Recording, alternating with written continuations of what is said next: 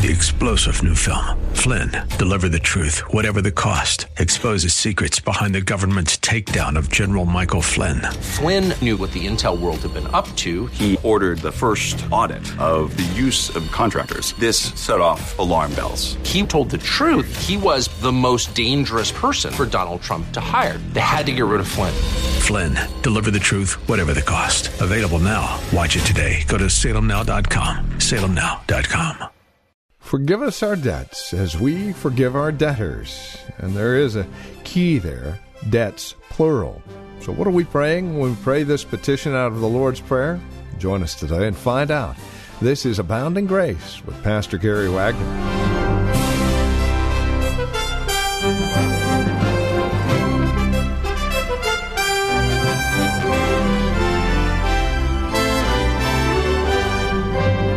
The Ministry of Reformed Heritage Church in San Jose, welcome to Abounding Grace with Pastor Gary Wagner, who returns us to our series on the Lord's Prayer. Now, we have a couple of passages that we're keying off of today, Psalm 51, as well as Luke chapter 1, verses 1 through 4, the Lord's Prayer, that we would continue in God's favor and grace, that He would continue to grant us the grace to continue to repent. That's what we're praying in this fifth petition, forgive us our debts as we forgive our debtors. For more, once again, Pastor Gary Wagner with today's broadcast of Abounding Grace. Repentance does involve grief. It involves hostility toward yourself. It involves anger toward yourself. It involves loathing yourself. That is for sure, beloved. Listen to this. Now return to the Lord your God, for or because He is gracious and compassionate, slow to anger, abounding in loving kindness, and relenting of evil. You see, these are the two motivations. One is hatred toward the sin that stains our lives, that God hates, and we don't want to bring any dishonor to God. And it is the knowledge that God will have mercy upon us in the Lord Jesus Christ through faith in Him. Now notice in the definition of repentance that it says it's two-sided. That is, there is a turning from sin. It's not just feeling sorry about your sin. It is a turning from sin that you are confessing with a purposing and endeavoring to walk before Him in obedience. Let me read to you verses from Ezekiel. Ezekiel 14:6. Therefore say to the house of Israel, thus says the Lord, repent and turn away from your idols and turn your faces from all of your abominations. Ezekiel 18:21 and 22. But if the wicked man turns from all of his sins, which he has committed, and observes all of my statutes, and practices justice and righteousness, he shall surely live, he shall not die. All of his transgressions which he has committed will not be remembered against him because of his righteousness which he has practiced. He will live. Ezekiel 18:30 and 31. Therefore I will judge you, O house of Israel, each according to his conduct, declares the Lord God. Repent and turn away from all of your transgressions, so that all iniquity will become a stumbling block to you. Cast away from you all your transgressions which you have committed, and make yourself a new heart and a new spirit. For why will you die, O house of Israel? Now, did you see the word all? All. Turn away from all your sins into obedience to all the commandments of God. Now, if repentance is a turning from all of our sins to a turning to all of God's commandment, what does that tell you about repentance? It tells you it's a lifelong effort. You don't just repent once. Have you repented of your sins? Yeah, I repented about 14 years ago on April 2nd. No. As long as you have sins, you will be repenting. As long as God has laws into which we are to bring our lives into conforming, we will always be repenting. But here we are again. What makes repentance effective? It is not the thoroughness of repentance, but the thoroughness of the repentance that is found in the Lord Jesus Christ. I want to answer a question that's frequently asked today, and understandably so. And that is, why should a Christian repeatedly pray for forgiveness of sins if Christ's death on the cross was a perfect atonement for sin once and for all? That's a reasonable question. If Christ has truly made atonement for all of our sins on Calvary's cross, and if God has justified us and forgiven us of all of our sins forever through the Lord Jesus Christ, and if the debt that you owed God has been paid in full by Christ's obedience and satisfaction, then why are we commanded in the Bible to pray repeatedly and daily for forgiveness of sins? If they've all been paid for and forgiven, why must we continually ask for forgiveness? How does the need for a prayer for daily forgiveness square with the fact that in justification God pardons all sins completely, removing all guilt and every penalty? When you were saved, God removed all of your guilt. God removed every penalty, and Jesus Christ atoned for all of your sins. So now, why are we to pray regularly, forgive us our debts? Well, it's absolutely certain that even though we are saved and justified believers, we do continue to sin. 1 John 1:8 says, if we say we have no sins, we deceive ourselves and the truth is not in us. Jesus taught his disciples to pray, forgive us our debts. We read in the Old Testament believers praying for pardon, like in Psalm 51 that Steve read a while ago. But how do all of these harmonize with the fact that in justification, the moment you were saved by faith, all the believer's sins were blotted out? Let me answer this on a few levels. Remember, justification takes place the moment when you believe in the Lord Jesus Christ. God, that moment, forgives you of your sins and accepts you into his family and gives you eternal life, and he never, never, never recalls that decision. He acquits you of your sins. He declares you not guilty. He clothes you with the righteousness of Christ and accepts you as his child the moment you believe in the Lord Jesus Christ by faith alone.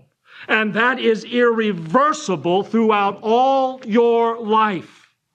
So in justification, God does remove the guilt and the punishment of all of our sin, but not our responsibility for it. The moment you were saved, God delivered you from the liability to punishment. That moment, you knew Jesus took the hell you deserve, and you will never have to face the torment of hell, ever. But there is still a guiltiness for sin. That whenever you and I sin, we have a sense of guiltiness. It's like something that stains us and corrupts us, and it is that sense of guiltiness over the sins that we still commit. That feeling of guilt, that feeling of separation from God, of sorrow, of repentance, that makes us feel the need of confessing our sins before Almighty God. We feel guilty, and we must confess. Here's what Louis Berkhoff, one of the great theologians of the 20th century, said. The believer in Jesus, who is really conscious of his sin, feels it within him and is urged to confess it and to seek the comforting assurance. But now understand, this confession of sin is not simply a subjective felt need. I don't confess my sins simply because I feel guilty, though that is a perfectly good reason to ask for forgiveness. But I confess my sins because I am guilty of breaking God's law, even as a Christian. Well, why do we feel guilty? You know, some people will actually tell you that feeling guilty is a bad feeling. Well, that's correct if you're not guilty. But feeling guilty is necessary when one is guilty. So we have the guilt. When we're saved, God forgives us of our sins. He declares the sinner to be forgiven. The Holy Spirit presses the reality of this declaration of God onto his heart and produces within us a joyful consciousness that our sins are truly forgiven and we are accepted into God's family. You might say, though, that this is metaphorical. You might say that this consciousness of forgiveness, this joyful sense of forgiveness and of being accepted into God's family is a fragile thing. It's easily disturbed. It's easily obscured. It's easily diminished by sinning, because sin always interrupts and separates and disturbs a person's fellowship with Almighty God. So when we confess our sins and turn from them and pray and exercise our faith in the Lord Jesus Christ and cry out to the Holy Spirit for forgiveness, then we find ourselves restored in that fellowship, and that joyful consciousness of sins forgiven is renewed and increased. So confession of sin is a very important aspect of the Christian's life as he seeks to maintain not only a sense of acceptance with God, but as he seeks to maintain a close personal walk with God day in and day out. Justification is a once-for-all and complete change of legal standing before God. That is true. Once God justifies you, you are changed from condemnation to acceptance, and that will never change again. But a couple of distinctions have to be made. First of all, there is a distinction between the completion of title to eternal life and the completion of possession of benefits of salvation. The title's complete. The moment you become a Christian, that moment you gave the title, you are given the title to eternal life. It is complete. There are no flaws in it. There are no exceptions to it, no caveats. He gave you a complete title deed to eternal life that cannot be taken away. But our possession and enjoyment of the benefits of that life did not come all at once the moment we were saved. But day in and day out, as we grow in the Lord, we find ourselves experiencing greater measures of God's blessings and more benefits of salvation and of His eternal life that God has given us. And it is the confession of our sins before God that strengthens our faith and is the instrument through which we come into more and more complete possession of the benefits of salvation. And there's another distinction. There is justification in God's breast, and there is a sense of consciousness of justification in your breast. God has declared us accepted, forgiven, but there is still in our hearts and our own consciousness of sins forgiven. What a great thing, beloved. So as our faith grows stronger and more mature, so will the strength of our understanding and the appreciation of our justified condition. They will grow. And with that increasing in understanding and appreciation comes an increasing measure of the benefits and privileges of justification. In justification, we were given the title to these blessings. And now, through prayer and faith and confession of sin, along with repentance and obedience, we are brought to enjoy those blessings that are God's in Christ. And that is where confession of sin comes. We have the complete title deed to all salvation. We are not going to miss out on it in any way, but we don't experience it all at once. We experience it day in and day out. And as we grow and mature as Christians through faith, repentance, obedience, and confession of sin, this awareness of God's blessings to us and the assurance of God's blessings to us and a forgiveness of sins and grows and is strengthened. Listen to what R.L. Dabney said. Our justification from future sins is not so much a pardoning of them before they are committed. Let me read that again. Our justification from future sins is not so much a pardoning of them before they are committed as an unfailing provision by God, both of the meritorious and instrumental causes of this pardon as they are committed. As Joe would say, let me put this in Southern. Dabney is saying that the reason we confess our sins is because God has made us in Christ an unfailing provision for the forgiveness of all of our sins. He didn't pardon all future sins at once, but in the Lord Jesus Christ, He did make an all-sufficient provision for the forgiveness of our ongoing sins day in and day out. And He gave us the gift of faith to ask for that forgiveness. So what does faith do? Faith does what it did first moment we received it. Faith does it every day. The Bible says we stand only by our faith. Well, what did faith do the moment God gave it to you? You cried out to God for forgiveness through the Lord Jesus Christ. And now what does faith do every moment of the Christian life? It cries out to God for forgiveness in the Lord Jesus Christ, thanking Him for the all-sufficient provision, for the forgiveness of every sin we would ever commit throughout the history of our lives. So when we are praying, Lord, forgive us our debts, we are praying, Lord, forgive us for our daily sins that we commit day in and day out. Now, there is a fifth and last thing that our catechism says we ask for when we pray, forgive us our debts. We are not praying only that God would pardon all of our daily sins in Jesus Christ, but that He would fill us with more and more peace and joy and assurance from Him that our sins truly are forgiven. That's the way David prayed in Psalm 51. Let's turn there again to the verses 7 through 12. And notice he prayed for more peace and joy and daily for more awareness that his sins were forgiven. Psalm 51, verses 7 through 12. Purge me with hyssop, and I shall be clean. Wash me, and I shall be whiter than snow. Make me to hear joy and gladness, that the bones which thou hast broken may rejoice. Hide thy face from my sins, and blot out all of my iniquities. Create in me a clean heart, O God, and renew a right spirit within me. Cast me not away from thy presence, and take not thy Holy Spirit from me. Restore unto me the joy of thy salvation, and uphold with me with thy spirit. Notice what is interposed in this request for forgiveness of sins. He says, make me to hear joy and gladness. Let the bones which you have broken rejoice. Restore to me the joy of your salvation.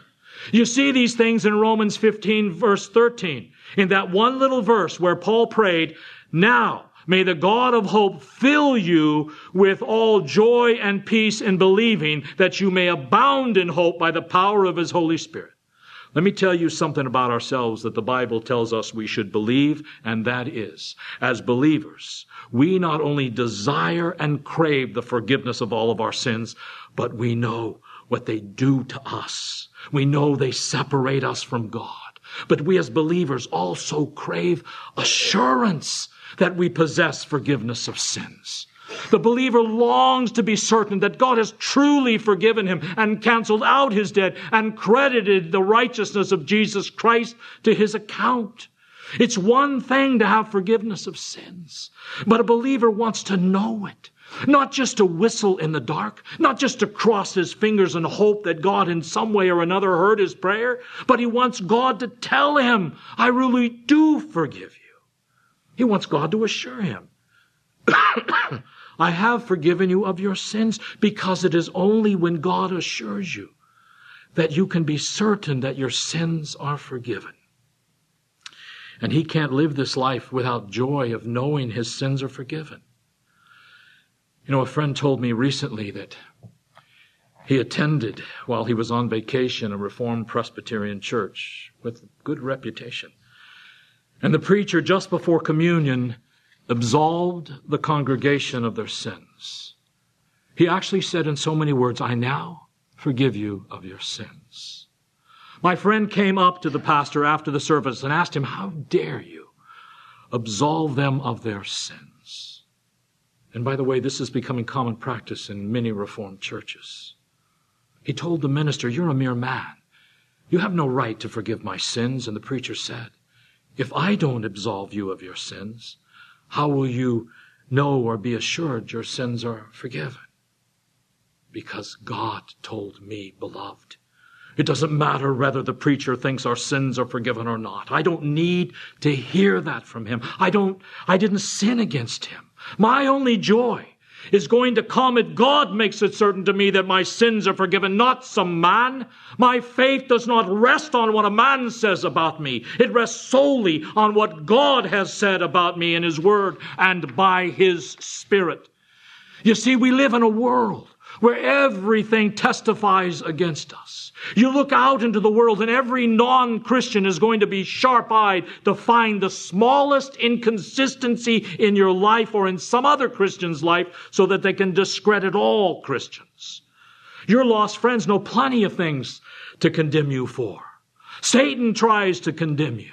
We live in a world in which everything around us testifies against us. And in the midst of this world, we want God to tell us, I have forgiven you. Let the world condemn you. I have justified you, says God. Christ died for you. Your sins are forgiven. You and I as believers want to have this awareness even while we are still sinful.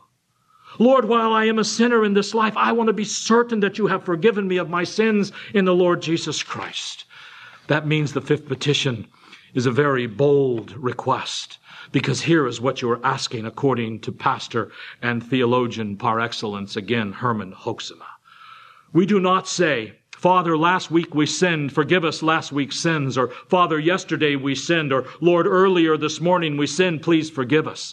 But we are told to say, Father, while we are praying this very moment as sinners, dismiss our debts from your book and clothe us with the righteousness of Christ. And Father, we must have an answer. Please give me the blessed assurance and peace of forgiveness in my heart. That's what you're praying for.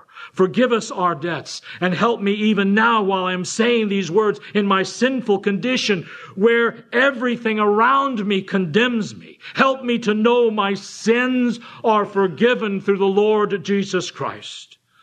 Now, beloved, that's not an overstatement of truth if we believe Psalm 51 and Romans 15. In Psalm 51, David not only earnestly prays for forgiveness of his hideous sins, but in verse 8, he prays just as earnestly, make me to hear joy and gladness. He not only asks God to blot out his iniquities and create in him a new heart, but in verse 12, he also prays, restore to me the joy of my salvation. That is the joy of knowing that my sins have been fully forgiven and blotted out, and that salvation from sin is truly and eternally mine. When a person believes the gospel of the Lord Jesus Christ, he not only receives the promises of the gospel into his life, the forgiveness of sin and adoption into the family of God, but he also receives joy and peace, as we saw from Paul in Romans 15, in the assurance of his reception of salvation and the hope that these gospel promises will always be his. Is that the way you pray? Do you have that certainty in a world where everything testifies against you? Do you cry out to God, oh, forgive me of my debts because of the Lord Jesus Christ and because of the full provision he has given me for all the sins I will ever commit in my life? Oh, Lord, give me the blessed awareness that Jesus is mine. Give me the joy of salvation. Give me the joy of knowing that you and you alone have forgiven me of my sins. Lord, speak to my heart by your Spirit in a way that only you can speak. Lord, may your Spirit bear testimony to my spirit that my sins are truly forgiven. Beloved, that is what you pray. When you pray, forgive us our debts as we forgive our debtors. Amen. Let us pray. Great God in heaven, we think of the psalmist who said, if you should mark our iniquities, O Lord, who would stand? But we thank you that the blood of the Lord Jesus Christ has covered all of our sins, and we stand accepted in the beloved before you. Lord, continue your grace and your favor and your peace to us.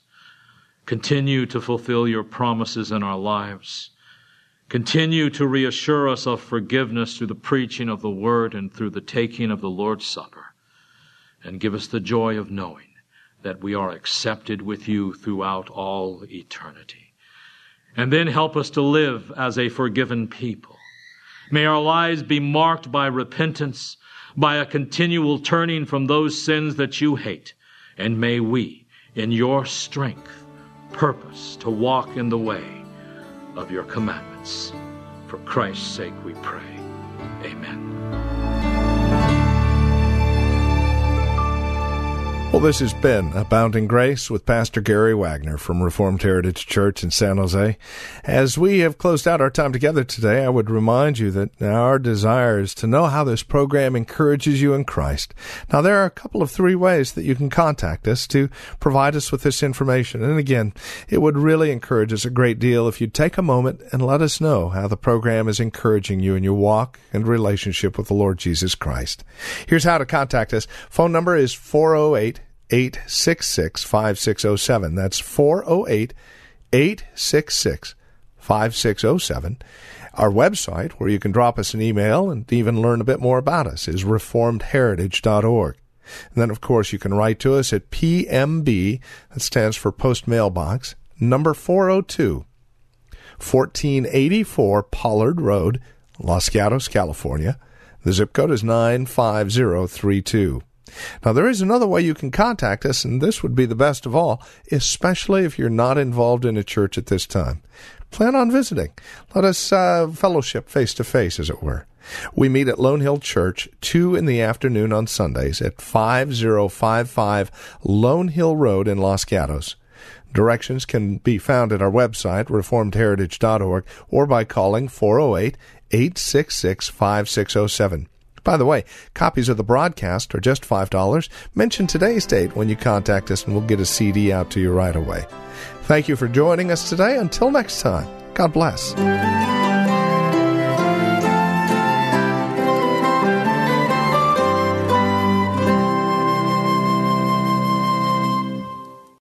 3-star General Michael J. Flynn, head of the Pentagon Intelligence Agency, knew all the government's dirty secrets. He was one of the most respected generals in the military. Flynn knew what the intel world had been up to. He understood its funding. He ordered the first audit of the use of contractors. This set off alarm bells. The explosive new documentary, Flynn, Deliver the Truth, Whatever the Cost, uncovers the facts behind this scandal. Flynn told the truth. He was the most dangerous person for Donald Trump to hire. I find out the worst enemy that I'm going to face in my life is right here in America. They took my assessment and they wanted me to change it. And I was like, I'm not changing it. They had to get rid of Flynn. With in-depth interviews, archival footage, and never-before-seen personal records of the man behind the headlines. I just felt like I was drowning. Flynn, Deliver the Truth, Whatever the Cost. Available now. Watch it today. Go to salemnow.com. salemnow.com.